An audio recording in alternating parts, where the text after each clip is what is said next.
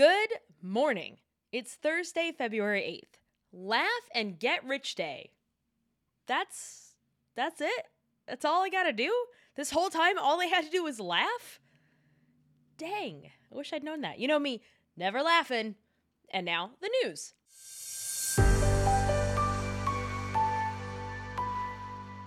Let's start with the news that we saw coming, but there's still somehow something to cover about it.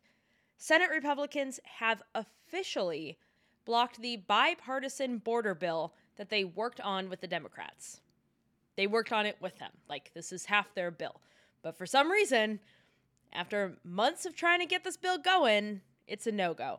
In nobody's defense, only one Republican worked with one Democrat and one person named Kyrsten Sinema. Not sure what she's doing there. She won a contest or something. I don't know. I guess that's technically true because, you know what? Let's not get too deep into it. The point is, one Republican worked with one Democrat on this. But all the Republicans, besides a couple, were like, no thanks. This bill would have put $60 billion in aid towards Ukraine and $14 billion towards Israel.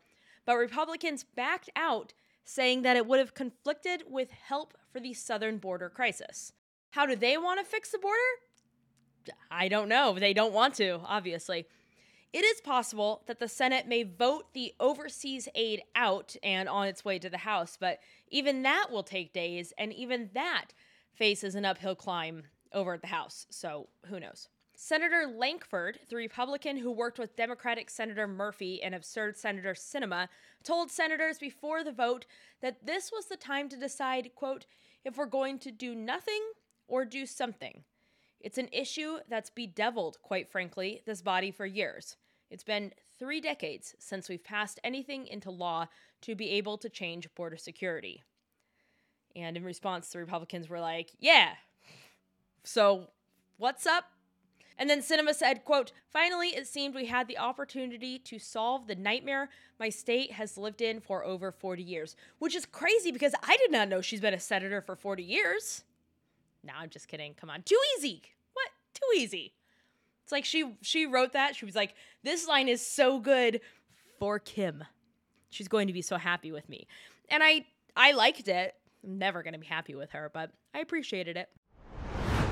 A rescue is underway for 5 Marines who were in a helicopter that crashed into Pine Valley, which is in San Diego, close to Mexico. Unfortunately, the current rain and snow conditions are making the search much more difficult. The helicopter itself has been found, but so far, no sign of the missing Marines. The Department of Justice's inquiry into President Biden's mishandling of classified documents is complete, and a report is due out anytime now, but no charges are expected. As a reminder, this is like what Veep Pence did, which is accidentally forget to hand over some documents. Not that many, and only some.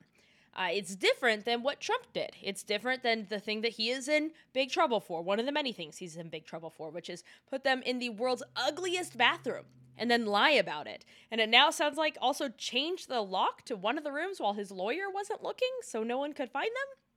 Those two things are really different. The report is not out as of this recording, so I don't have a ton on it.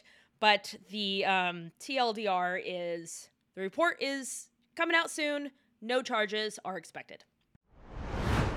On Wednesday, Israel's prime minister dismissed a Hamas counter-proposal for a ceasefire and instead said, quote, there is no solution besides total victory. So that's where things stand on that. It's not super great.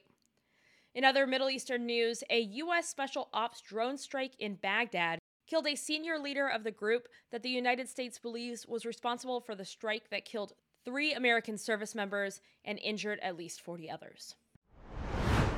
And that's it. That's the news. Not a lot of news. No one tell anybody anything.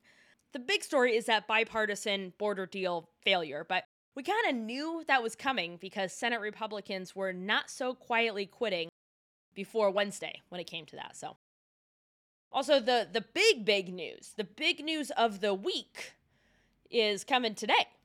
Today, the Supreme Court will hear Colorado's argument for keeping Trump off the ballot. This is kind of what everyone's bracing for, news-wise. It's a public hearing, so if you want, you can actually listen to arguments.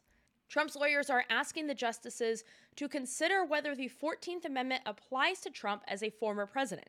Because remember, he keeps going back to the idea that he is not a, quote, officer.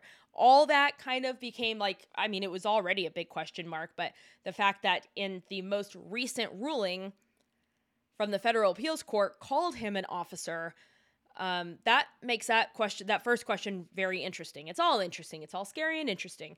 The other thing that they are asking the justices to consider is whether he engaged in insurrection at all, and whether state and federal courts can even enforce the 14th Amendment without legislation from Congress.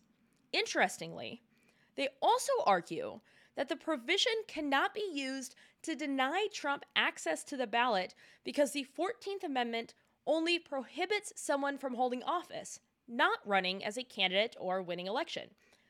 That is a wild, Hail Mary question, because what if the justices are like, you did insurrection. We saw it. We were watching TV when it happened and people were really scared. It was really bad. You definitely did insurrection. We saw you ask people to come with you to the Capitol. So you did that.